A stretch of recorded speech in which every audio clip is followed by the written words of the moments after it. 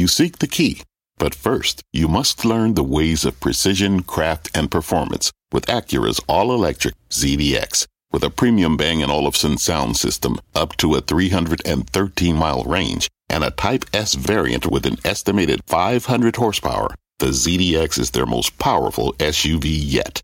Unlock the energy when you visit Acura.com to order yours today. Live from the NASDAQ market site in the heart of New York City's Times Square, this is Fast Money. Here's what's on tap tonight. Regional wreck, shares of Regions Financial plunging and taking a good chunk of the sector along with it. Rising rates, mounting expenses taking a toll. How much will bank weakness weigh down the broader markets? Plus, an Apple problem. Reports are parting ways with Jon Stewart over content concerns related to China and AI. Is this problem going to keep dogging tech companies that want to try their hand at edgy, creative content?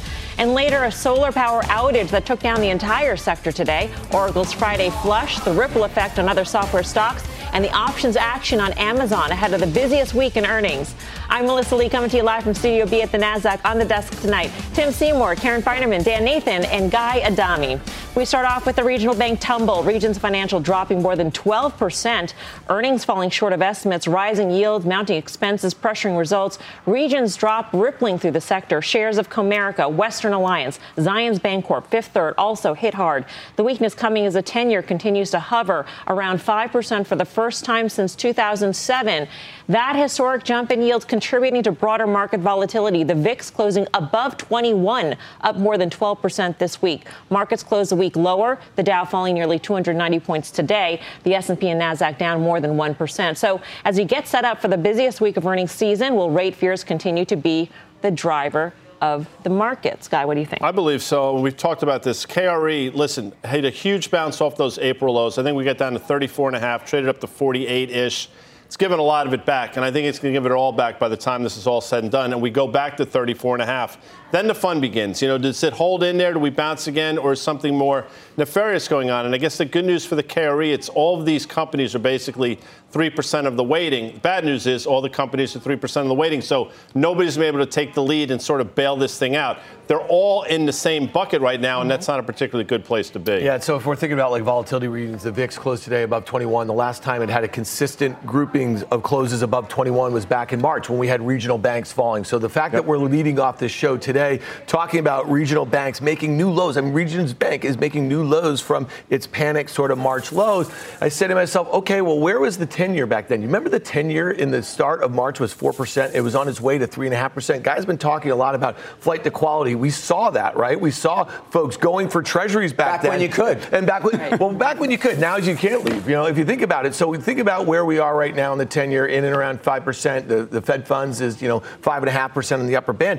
All of the stuff that we were worried about banks going under 4 back in March and April is only worse right now, So that's why bringing it back to the stock market or the broader stock market, VIX at 21, be prepared for a bunch of closes in this, this 20 handle here. Well, in the region's earnings call is very apparent, and this is the same problem for all the regional banks.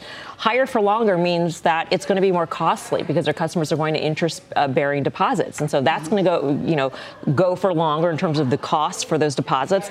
And then also the normalization in terms of mix, because customers are still migrating to those interest-bearing deposits. And the longer rates stay higher, they're saying the longer the normalization process takes place. And so it's more troubling for them. Well, I thought there was a little other wrinkle to it, which was they had some interest rate hedges on that cost them, and they're not finished with that cost yet. So I think the net interest income, that net interest margin was a big miss. To exactly for your point. Non-interest-bearing accounts became interest-bearing accounts, which is obviously far less profitable. But remember, their short-term rates are still high. They can make some spread. But so that little wrinkle was a little bit disappointing. They don't seem to have a held-to-maturity problem. And, it wasn't great. Expenses were high. That wasn't great. They didn't have some great reasons why they were high. That also wasn't great. And everything else that happened in the market. There was not a lot to not like with, the Middle East situation. You had the speaker thing falling apart again. You had bonds actually were okay, right? But I think for like a Comerica, they didn't do terribly. It was just, and they're trying to, I think, be cautious, but it didn't matter. They were all going to be swept up in this is there a problem again in regional banks? And it felt like today there was a problem again. And if you think about, so if Guy pointed out that range in the KRE, if we're going anywhere near 34 in the near term, stock market's going a lot lower. We were at 3,900 on the S&P back then. But what were the reasons why these banks had these excessive sell-offs? One is the net interest income for 3Q was down 6.5%. They forecasted down 5%. I guess bad checks are a thing again. Apparently, Wasn't that interesting? Yeah, it's 50 to 60 I didn't even know. days? Guy, you still have a couple paper checks sitting in the drawer. Well, I'm not saying you're right. Like it's an indictment. I'm not saying you're right. Is there something wrong with it? No, I'm just, Okay, but I mean, Yes. I thought that was really interesting because it Yes. was mentioned probably in the first 10 minutes of the call. It slipped First in. thing out of the gate was this increase in check fraud activity, which was a continuation from the second quarter. Right. Yeah. That wasn't good. I don't know. I mean, ultimately, I think it really is about the profitability of their core business. And I think the fact is, we said forever, Tina, there is no alternative. Is it TIA now? What do we have? There is an alternative. Mm-hmm. It's a good alternative. So there are a lot of alternatives. The stock market this week, unfortunately, if you think about it, the last 3 days of the week, closed on the lows, closed below the 200 for really the first time in this run, and is now down 8.5% off of those highs we set on August 1st. So going into a week, it puts more pressure on Microsoft than ever when we've all pointed out that these guys have been carrying the day, and it's just a matter of when. Is this a tell, though, as to something bigger that's going to break or that needs to break in terms of the decline in regional banks? Or is this a regional bank problem? The Huntington Bancshares CEO was interviewed today on CNBC and was asked specifically about why the stocks have been just battered. And he said, well, higher rates, the impact on the economy, that's going to be a concern, a potentially weakening labor market, and also regulatory. So he made it really seem sort of a little bit more specific than just sort of. All things we have been discussing here for a while. At some point, all the things you mentioned are going to have an impact on the stocks. It took a lot longer than I thought. Here we are. But is it something worse? I think so. I mean, you listen to what American Express said, Discovery Financial said, Capital One. I mean, you start creating a bit of a narrative here. Well, maybe the consumer's not in as good a shape as we think, or the market seems to think they are. We've talked about that for a while. So this move in the bond market has not been good for anybody. And if rates start going down in this flight to quality, it's because something really bad is happening in the stock market, not because the bond market just fixed itself magically overnight. Yeah, and we were talking about, small caps for a while now. Small caps closed at a new 52-week low today. They're down 5%-ish on the year, and they look, technically, they look horrible. So when we talk about access to capital and the cost of capital, these are things we've been talking about now for months. And so it's manifesting itself right now in small cap stocks. I know Carter's coming on in a second, but he was talking about the Russell 3000. We quoted it last night. Half those stocks in that index of 3,000 stocks are below the October 2022 lows, right? So the equal weight S&P now is down 12%, and it's very near its year-to-date lows, that sort of thing. So,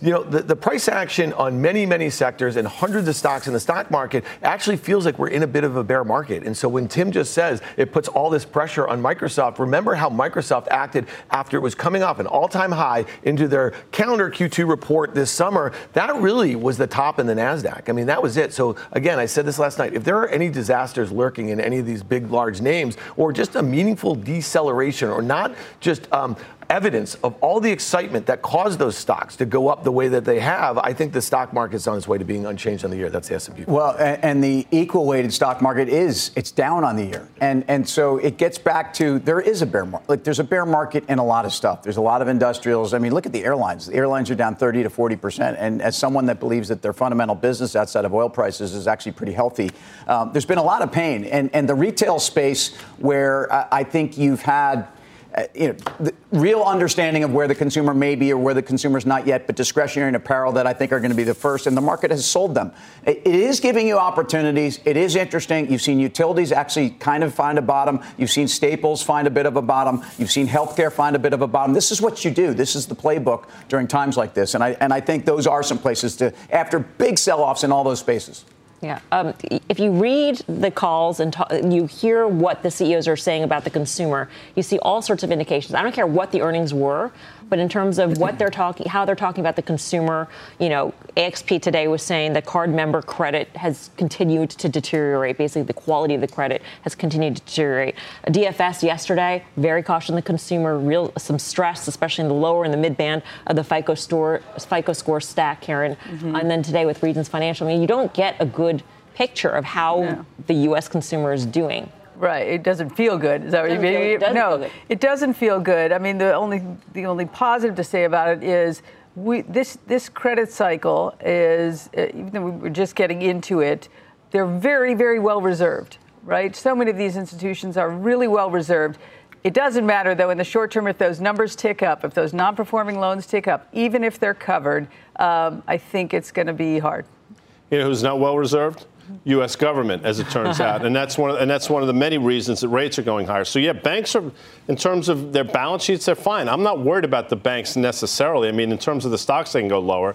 It's something more afoot here, and it finds itself in the way of the Federal Reserve and the balance sheet of the United States, and the fact that the market is demanding a higher yield to buy our debt. Rightly so, by the way.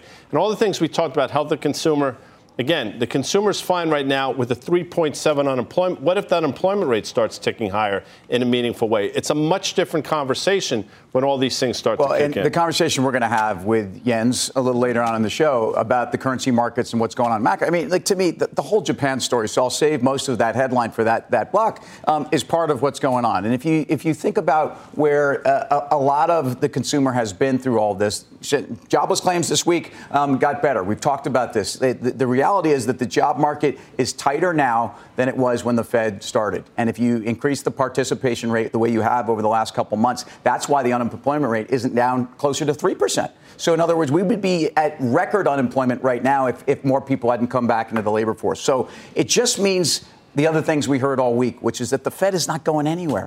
And that not going anywhere and staying here for an extended period is something, and you have to factor that in. All right. Gold, meantime, continued to surge, briefly crossing the $2,000 mark, its highest level since July 31st. But can rates and the bullion keep charging higher? Let's ask Carter Worth of Worth Charting. Carter, good Friday to you. What are you seeing in the charts here for gold? Sure. Before we get to it, I mean, to your conversation about the market, it really is characterized the bullish year that wasn't. I mean, the Russell 3000, right, which represents 98% of the investable capital in the U.S., is up 8.9%, the index. But the median stock is down almost 7%. 60% of the stocks are down. It has not been a bullish year. Hard stop. But anyway, let's go to gold and let's look at some of the charts and rates and so forth. So obviously, we're right now on the one-year anniversary. It was a Friday. It was October 21st, 2022, and rates hit a high of 4.34%. Before dropping all the way back down to 3. And then here we are now 1 year later at 4.9. Look at this chart, look at the channel, and look at the second, which picks up the chart going back from the prior high. So again, 1 year anniversary, Friday, October 21st, here we are, Friday, October 20, 4.34, and here we are at 4.91. The question is this sort of where it gets overdone? I think so. But of course, I've been making that case, and it's continued higher. I'm a buyer of bonds. Plain and simple. But gold, look, these relationships, there is this notion that, of course, well, if the dollar's so strong, why is oil going up? Oil went up when the dollar was strong. Or now the dollar stays strong, and here's, these relationships are not always inverse. Sometimes they're direct. Either way, the moonshot that we've just seen, and we've moved up $186 an ounce, up 10% in 10 sessions. On a short-term basis, you fade that, by all accounts. And if you look at all rolling 10-session moves like this, it usually gets a check back, a dip, a correction. The longer-term structural issue, and you see it on the screen, is this. Is this ultimately this great backing and filling at those prior highs before we break out? Yes. Look at the longer-term chart, the next one, going back to the lows. It's a great setup for gold. So it's what your time frame is. If you're very short-term, it's not going to just keep going at this rate. It's excessive. If you structurally believe in gold, I do, you always want to have some, and this chart tells the tale. But Apple, big earnings coming up, and I think maybe we should look at that one too when we might have a chart. I'm a seller. Wow. That's straightforward. Sell Apple. Carter, I want to go back to gold for just a moment, because if you're concerned about, if you are a believer in gold in the long term, but believe your call that in the short term it will pull back, what is that support level that it bounces down to? Right. And that sounds like someone who doesn't have a clue. And I think it's going down, then up, or up, then down. But structurally, nothing's changed. Gold has been consolidating for 3 years, trying to ultimately break out, despite all the movement. But again, 10% in 10 sessions is a bit much. I would think you dip. We closed at what, 197 an ounce on the high. I think you get down to 180 1800, excuse me, and then you'll get your bounce.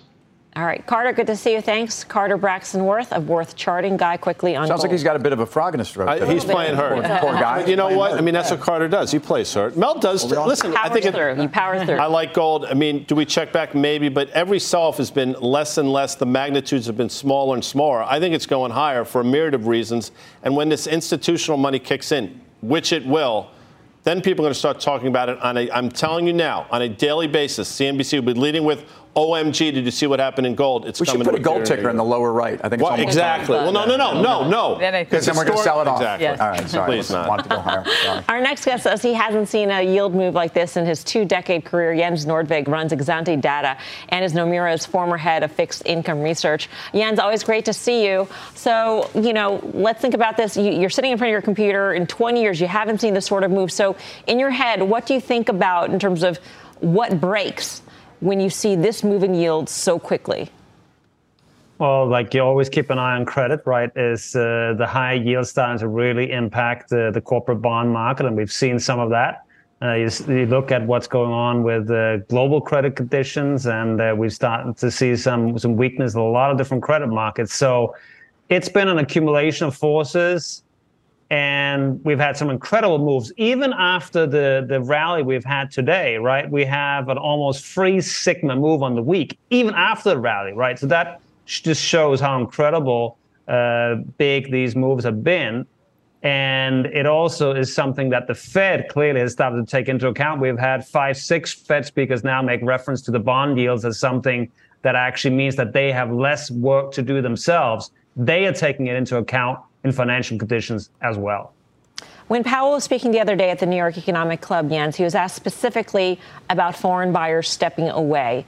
And he sort of dismissed that notion, even though on Wall Street, charts have been going around with China stepping away. I want to read the quote from Fed Chair Jerome Powell. Buying by overseas entities has actually been pretty robust this year. So there have been some small changes, but I think by and large, they've been buying robustly. Which seems to go in the face of what many people think on Wall Street, that, China's just not in the position to buy anymore. They don't have those excess reserves. Maybe politically, they don't want to do it either. And Japan is also stepping away. What do you think?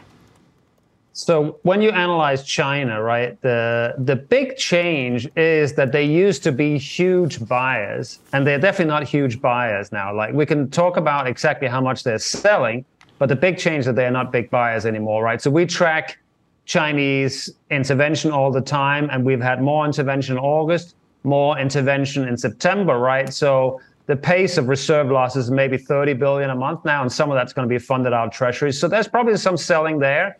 But I think really the big picture is that supply is going up, right? We need demand to go up somewhere as well. And it's not China for sure. It's probably not Japan either, right? So really, if you look at the big picture, it's actually the domestic U.S. investors have had to come in and fill the gap. And so far, up until very recently, the T-bills yielded way more than the bonds, right? So it's much easier to park your cash in the very short end rather than go out and take duration risk. Now that's kind of corrected, but essentially U.S. investors, households even, have been helping to fill that gap, and they've been doing it mainly through T-bills. And that's a part of the big reason why the long end of the curve, they had to kind of come up at a better yield point to suck in demand. And it'll be very interesting to see what happens when the yield curve has a positive slope. Is the demand dynamic going to start to shift? I don't think we've seen it yet, but that's one of the indicators we're watching right here. Yeah, and to me, it's all about supply. It's also about a U.S. Treasury that I think was trying to hang into the short end of the curve, the T-bill issuance versus the 10-year. And we've said this. I mean, this is a Fed or essentially a government that's actually borrowing at really low rates and having to pay back and lock in at much higher rates. But let's go to your namesake and go to the currency markets. Yen kisses 150 today. I would make an argument that part of the move in Treasury yields could be even less Japanese participation. But it almost perversely, this carry trade is almost more attractive than ever when you look at the yield spread between the U.S. and Japan. But where are you on Japan, I guess, is where I'm rambling here. It just seems to me this is the next train wreck. And I think Japanese yields are the trigger to take U.S. yields up significantly higher. Yeah, so all the markets are connected, right? So what happens in Europe matters to U.S. yields. What happens in Japan happens to U.S. yields. And Japanese investors have been massive buyers of treasuries over the years, right? The fact that the JGB yield is now edging pretty close to 1% in the 10-year and above 1% further out the curve is something that means that the Japanese investors don't have to come. So it's definitely going to have an impact, right? And we can certainly worry that we're going to have another relaxation in their yield curve control, right? So we don't have any anchor anymore. And that could be a factor for the U.S. Treasury market for sure. The one point I want to make, though, is that the U.S. bond market is not like its own thing. Like, what is going on with long end yield is intricately connected to what's going on in the short end of the yield curve. You can just see it today, right? The whole curve resets lower in tandem. It's not just the bond market doing something on its own, it's the whole curve, right? If the market could get comfortable that the Fed is done, then it's going to impact short yields and long yields, and that will be the most important force. And I'm not saying it will totally mean that the supply dynamics are not important, but it's going to be the most important driving variable, and we shouldn't lose sight of that. If the economy is weaker, if inflation is under control, the short end is going to dictate and be the most important force for the long end as well. Jens, thank you. Jens Norvig of Exante. Have a great weekend. So there is hope that yields won't move higher, Karen, but what do you think? It certainly feels like they're going to move higher, right? And also we talked the other night about this vicious cycle of the higher rates are, the higher the government has to pay to issue, the more debt they need to issue. Yeah. If yields move, ask yourself what would be the causation for yields to move lower right now. It's because probably, again, the marketplace is going to U.S. Treasuries because something broke, flight to quality, which means in our world, it's not good. Equity, almost by definition, if yields are lower, the equity market is lower. The yields going lower. And credit spreads widen out. And HYG goes down. When you say yields go lower, you mean like significantly lower? Because right now we see a little breather in yields, and equities find relief as well. A breather in yields. I'm talking about a move to 4. If we go down to 4.5% in 3 trading days, it's because something broke in the equity market. Trust me, people will say, "Oh, it's not a good thing." In my opinion, it's not a good thing. Coming up, a major data breach sending Okta shares tumbling late in the day. The details and the ripple effect on cloud and software stocks right after the break. Plus, a solar stock smackdown. SolarEdge plunging nearly 30% after giving investors stormy guidance. We'll dive into the numbers that have the sun-powered name stuck in the shade. Fast Money's back right after this. Electricity, a big idea that's inspired countless new ones. From powering the light bulb to virtually powering our entire lives. 30 years ago, State Street launched the Spider S&P 500 ETF, SPY. A big idea that inspired the world to invest differently. And still does. What can you do with SPY? Before investing, consider the fund's investment objectives, risks, charges, and expenses. Visit ssga.com for a prospectus containing this and other information. Read it carefully before investing. SPY is subject to risks similar to those of stocks. All ETFs are subject to risk, including possible loss of principal. Alps Distributors, Inc. Distributor. What's on the horizon for financial markets? At PGIM, it's a question that over 1,400 investment professionals relentlessly research in pursuit of your long-term goals. Specialized across asset classes, but united in collaboration, our teams provide global and local expertise. Our investments shape tomorrow, today. Pursue your tomorrow with PGIM, a leading global asset manager.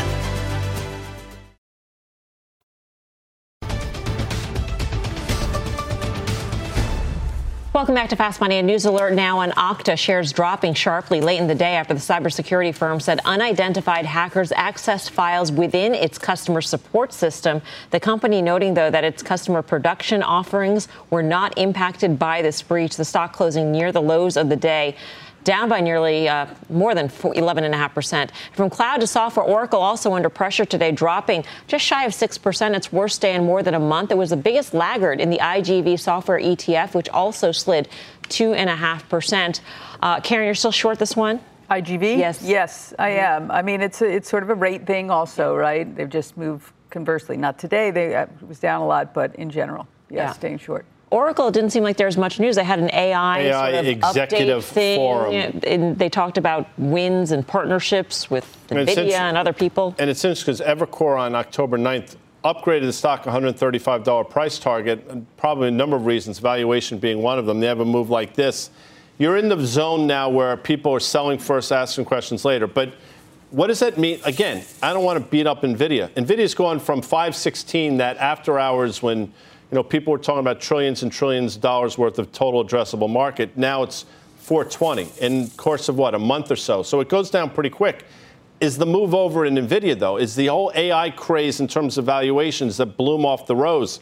To a certain extent, that Oracle move could tell you that. Yeah, I mean, it's down 20% from its all-time high that it made just a couple months ago after they reported a better-than-expected Q4. They were talking up basically their cloud and the demand for it and the excess demand and the share that they're likely to take against some of the other hyperscalers and the services that they're offering with new AI. Listen, the fever's broken here. I mean, that's, I think, what Guy's saying about NVIDIA a little bit here. And so for this stock to be down 20%, trades at 18 times. This is not an expensive stock. It trades at a market multiple, but they just don't have the goods as it relates to it. And I think we're going to see a lot of that, whether it's across software, whether it's across some of these semiconductors who've been talking a really big game for the last 6 to 9 months. So to me, I think this encapsulates a lot of this bear market that we're talking about that's going on under the hood. Take away those 10 stocks that have driven a lot of this performance, and we have a market that looks a lot like 2022, to be honest with you. Well, I think you have to include software, though, and because I think these names have been booming as well, and they were almost the next ones to catch fire, and they're breaking down, and they can't grow at 5 to 10%. I mean, based upon what you're hearing, and certainly in Okta or CrowdStrike, and the thing with Okta is they had already had a couple management meetings before the lead up to this, where they'd kind of started to kind of balance growth and just cutting costs and being more efficient, which is not really where you want to be with these names. So, I think you're going to see software has room to sell off even more. And you look at that chart on CRM, it's not a great chart. And I do think if the market's continuing lower and you follow your semis, because if semis are selling off, software's going to sell off more. All right, there's a lot more fast money to come. Here's what's coming up next. Lights out on the solar shares. Why is it a dark, cloudy day for this group? Our panel on the solar panel stocks next. Plus, the busiest week of earnings is ahead. Amazon, Alphabet, Microsoft, and Meta all set to report results. Stick around. We'll bring you the options action on these names. You're watching Fast Money, live from the NASDAQ market site in Times Square. We're back right after this. Wouldn't it be great to have all your investment and retirement accounts in one place? Yahoo Finance, our sponsor today, makes it easy. I use it to put my investment account and 401k accounts into one hub and get expert tips that help me confidently manage my money. For more than 25 years, Yahoo Finance has been the brand behind every great investor. Whether you're a seasoned investor or are looking for that extra guidance, Yahoo Finance gives you all the tools and data you need in one place. They're the #1 finance destination, producing a holistic look at the financial news cycle, including breaking news, original editorial perspectives, analyst ratings, independent research, customizable charts, and so much more. Securely link your brokerage accounts for a unified view of your wealth, including 401k and other investments. A comprehensive perspective is what sets apart great investors, and it's how Yahoo Finance ensures you have the insight to look at your wealth in its entirety. For comprehensive financial news and analysis, visit the brand behind every great investor, yahoofinance.com, the #1 financial destination, yahoofinance.com. That's yahoofinance.com. Welcome back to Fast Money. A gloomy forecast cratering shares of SolarEdge. The solar product manufacturer warned demand in Europe was significantly weakened. Other names in the space getting dragged down as well. Enphase Energy, SunPower, and Sunrun deep in the red. You alerted us to this. The reasons in terms of the weakness in Europe and the lack of access to capital for its users of microinverters. That was interesting. Right. I mean, this was a gigantic guide lower. So obviously when you have a huge revenue miss, 20% down, you're going to have an enormous gross margin miss. You're going to have an earnings miss. It's bad, bad, bad. And it doesn't seem like it's over. So it's very hard to model what's it going to be. And it did seem very specific, though, Europe. But it didn't matter. That easily crossed the shores, and our sector was hit as well, as it should be, I guess. I own this actually from before it was public, sold it a while ago. It then tripled after I sold it. It hasn't been at this valuation for a while, but it's hard to step in right here. certainly at least a 3-day rule if you wanted to buy it. I don't want to buy it, though. Yeah. It seems like partly a specific SolarEdge issue, but also just a broader industry issue in terms of needing the financing. I mean, they're talking about installers and distributors not having access to that financing. And that is going to be widespread, particularly for the ones more facing the residential sector. Consumers usually finance the installation of their panels, and that's more of a problem. It's a financing issue both on the, essentially on the enterprise level and also on the consumer level in terms of the buyer. It's also a question of really where some of these businesses make sense. Yeah. It's another one of these. Let's reassess what makes what's a profitable business at 5% Fed funds. 7 analysts come out, cut their numbers.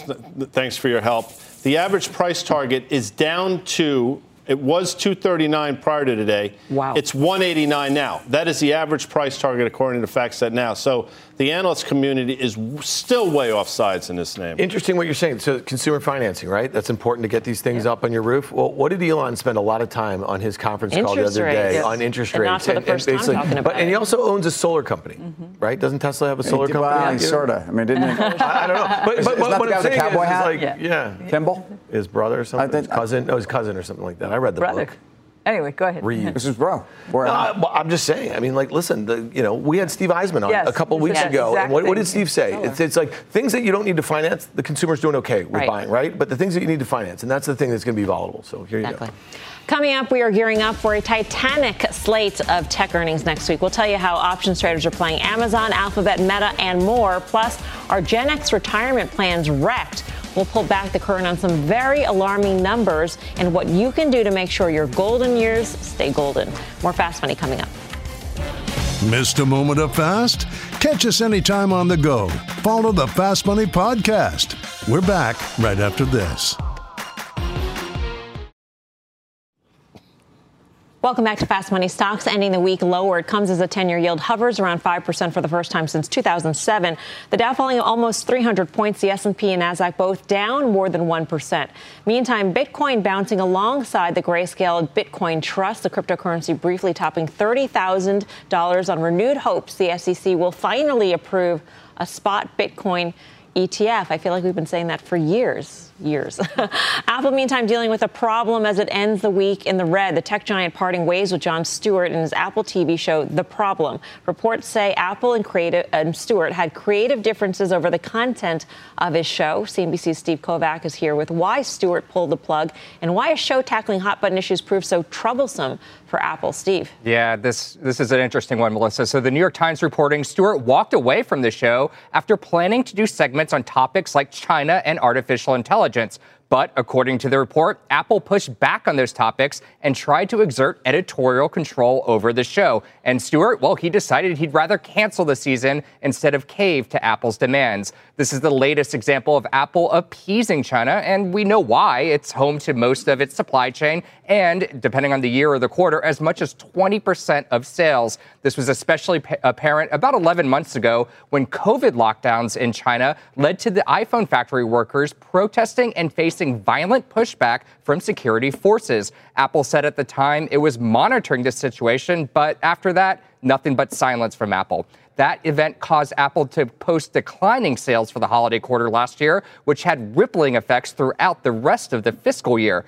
Now we're expecting Apple to report the fourth quarter in a row of declining sales in a couple weeks. Meantime, CEO Tim Cook was in China this week visiting suppliers and customers as the company faces falling demand in that country for its newest line of iPhones, Melissa. What's the context here, Steve, in terms of the problem and viewership? Was this a big show? I mean, when I first read the article, I was a big fan of Jon Stewart when he did Daily Show, but I thought, maybe this show just didn't gain traction. He just was like, you know what, I'm going to walk away. And this is a great headline for him. Say, I'm a defender of free speech here. Yeah, it's a great headline for Stewart. And I guarantee, or I can't guarantee, but I would imagine we'll hear from Jon Stewart sooner than later. He's not one to stay silent about this. But it's not really about a ratings thing or even a profitability thing with Apple TV Plus when it comes to this, Melissa. They're chasing clout, right? So they had the Oscar winner with Coda. They love saying how many Emmy nominations they get. And this show had 5 Emmy nominations over that 2-year run that it's had so far. So it's not like it was a dud or people weren't watching. There are some great segments that he did that actually kind of broke through. There was one on transgender youth that got a lot of people talking about. So, I mean, I don't think it was necessarily a bad show or an unwatched show, and it was winning those nominations. All right, Steve, thanks. Sure thing. Steve Kovac.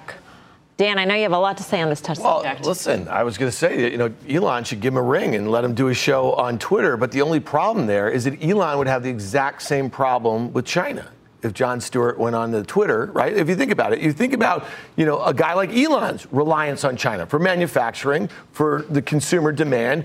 They just put these graphite export controls. They need those to go into the batteries, so rare earth materials to go. So my point is there's a lot of people who are really conflicted. Usually they're large multinational corporations right now, right?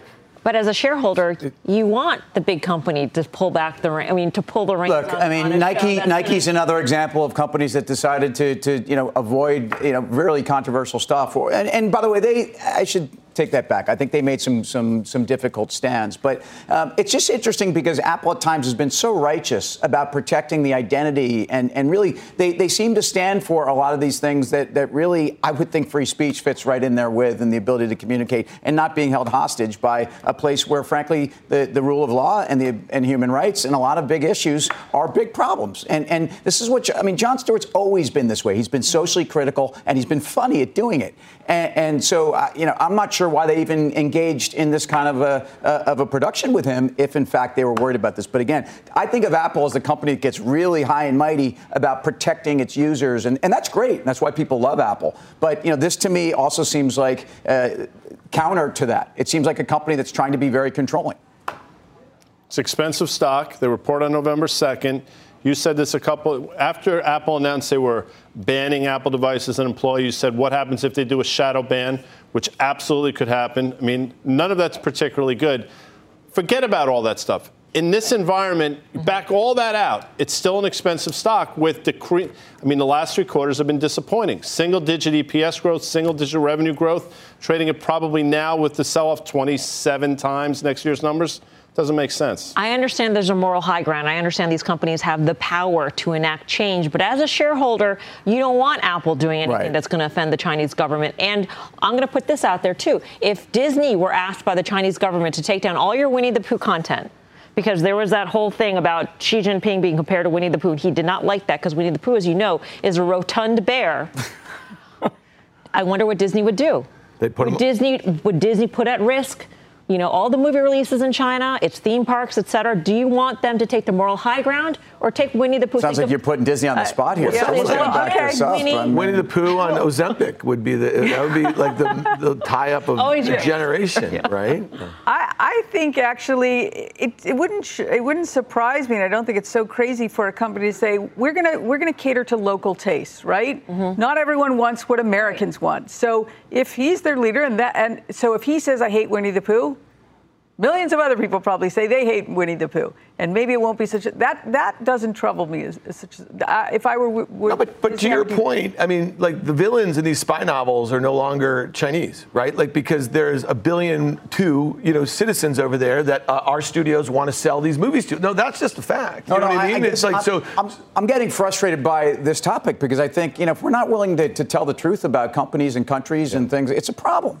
And if this is the biggest company in the world, and I'm not going to call it censorship, but what is it? If you don't like the message of somebody who you've hired who's a creative force and has got a big audience and is very outspoken, and that's why people love him, it's just, I don't think this is what we want in this country. I don't think we want people telling us what we can say or what we can watch. I dig Eeyore, by the way. The donkey. Yeah, it's sort of sad. You relate to him. I relate to them. Dour. We've got to go. Coming up, don't let today's lackluster move fool you. Big Tech is on deck to report earnings next week, and it's looking like it could be a volatile ride. We'll help you hedge with options next.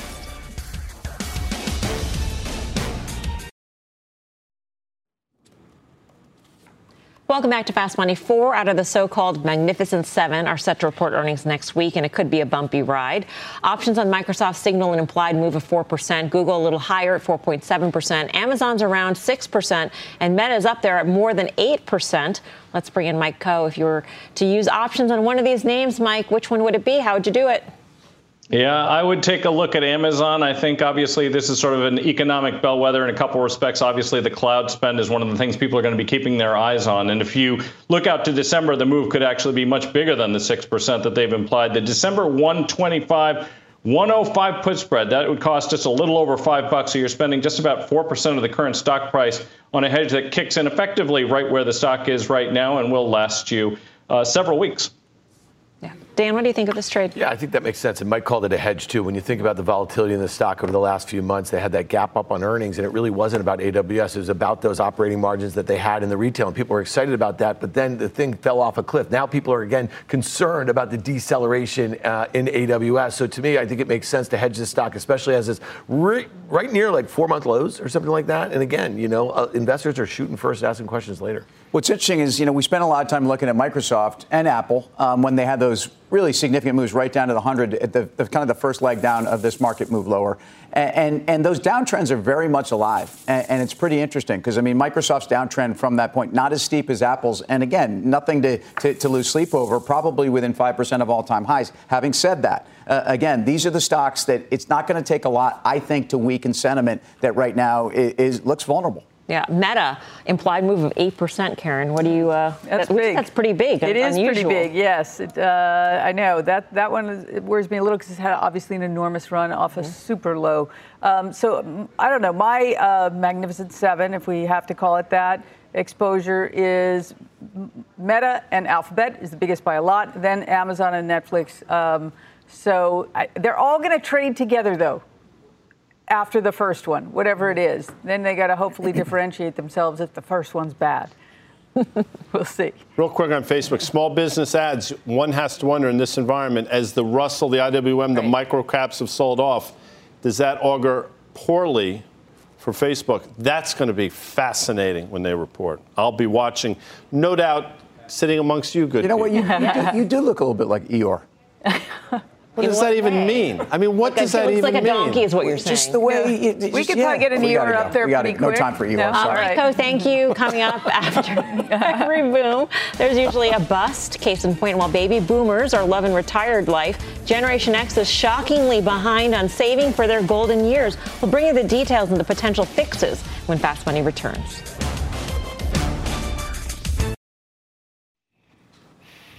Welcome back to Fast Money. Generation broke. A new report shows Gen X households are failing to meet retirement savings targets, and they're not even close. CNBC senior personal finance correspondent Sharon Epperson is here to take us inside those numbers, and they are shocking, Sharon. Well, Melissa, they certainly are. A recent report by the National Institute on Retirement Security finds the typical Gen X household only has $40,000 in retirement savings in private accounts.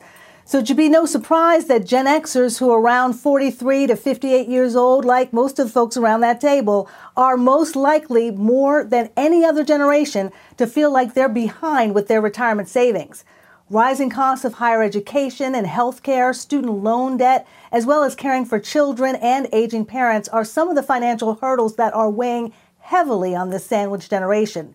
Now, some Gen Xers also may be missing out on ways to save more money, like fully funding your 401k up to $30,000 if you're 50 or older, taking advantage of a Roth 401k so you won't have to pay taxes on withdrawals in retirement, or making an after-tax 401k contribution, saving up to $66,000 in 2023 or $73,500 if you're 50 or older. Now, the IRS hasn't officially announced 401k contribution limits for 2024 yet, but they are expected to go up. Melissa.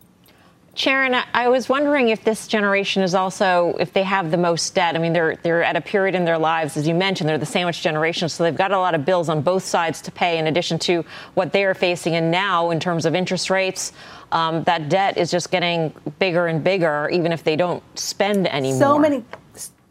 So many people do not have an emergency fund, and that credit card becomes the de facto emergency fund for many people, particularly in this generation. And so you have the credit card debt. On top of that, a lot of people think it's younger folks with student loan debt. There are many people in their 40s and 50s that are still paying back student loans as well, either for their children or loans they've taken out for themselves. So you're right, the debt levels are also something that is weighing on a lot of folks in Gen X.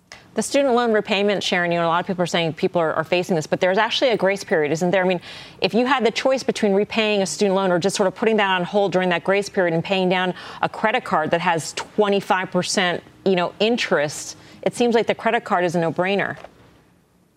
Absolutely. I mean, you want to get that high interest debt out of the way first. And a lot of folks are not focusing on what the debt is right now. When you got that credit card, what the rate was and what it is now, a few years later, is probably astronomically higher than you had anticipated. So we are talking about 25% interest on a lot of credit cards. Some new cards closer to 30% interest. So you really want to pay close attention to what you're paying to continue to hold on to that debt and get that out of the way. Sharon, thank you so much. Sharon Epperson. Sure. This is a message that people need to hear. Guy, what was what you said yesterday? It seems really applicable, really fitting for today. Sage, about the tree. Maybe. The best time to plant a tree was 20. This is not me. This is like a proverb. Yes, but I'm using it as 20 years ago. Next best time today. So if you're thinking about doing it, there's no place like now to start. Yep. Quick programming note here. On Tuesday, personal finance expert Susie Orman will be joining us here on set. So you won't want to miss this one. Up next, final trades.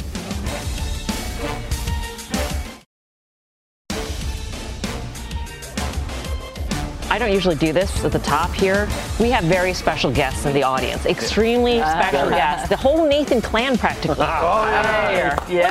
There you go. Clap them in. Parents, brothers, sisters, the everybody whole jam. Whole jam. Final trade time, Tim. Staples starting to slowly outperform. In fact, outperformed the S&P by 4% recently. Stay there. Karen. Yes, GBTC. If you were in it because the discount rather was gigantic, which it was when the crypto freeze happened, it's not gigantic anymore. It's much smaller. Risk reward isn't as compelling. Sell it. Dan. My parents have seen 99% of the fast monies I've been on over the last 13 years, so shout out to them. And QQQ, I'd still be a seller. Biggest fans. Mrs. Barbara DeHaven hasn't missed a show in 17 years in San Francisco. Hi. Wow. Amazing. Nice. GDX. Thanks for watching Fast Money. Have a great weekend. Mad Money with Jim Cramer starts right now. Hi, Nathan family. All opinions expressed by the Fast Money participants are solely their opinions and do not reflect the opinions of CNBC, NBC Universal, their parent company, or affiliates, and may have been previously disseminated by them on television, radio, internet, or another medium. You should not treat any opinion expressed on this podcast as a specific inducement to make a particular investment or follow a particular strategy, but only as an expression of an opinion. Such opinions are based upon information the Fast Money participants consider reliable, but neither CNBC nor its affiliates and/or subsidiaries warrant its completeness or accuracy, and it should not be relied upon as such. To view the full Fast Money disclaimer, please visit cnbc.com/Fast Money Disclaimer. CNBC has quick and easy to understand business news updates at the open, midday, and close every weekday. Markets, money, and more from Wall Street to Main Street. I'm CNBC's Jessica Ettinger. Follow and listen to CNBC Business News Updates wherever you get your podcasts.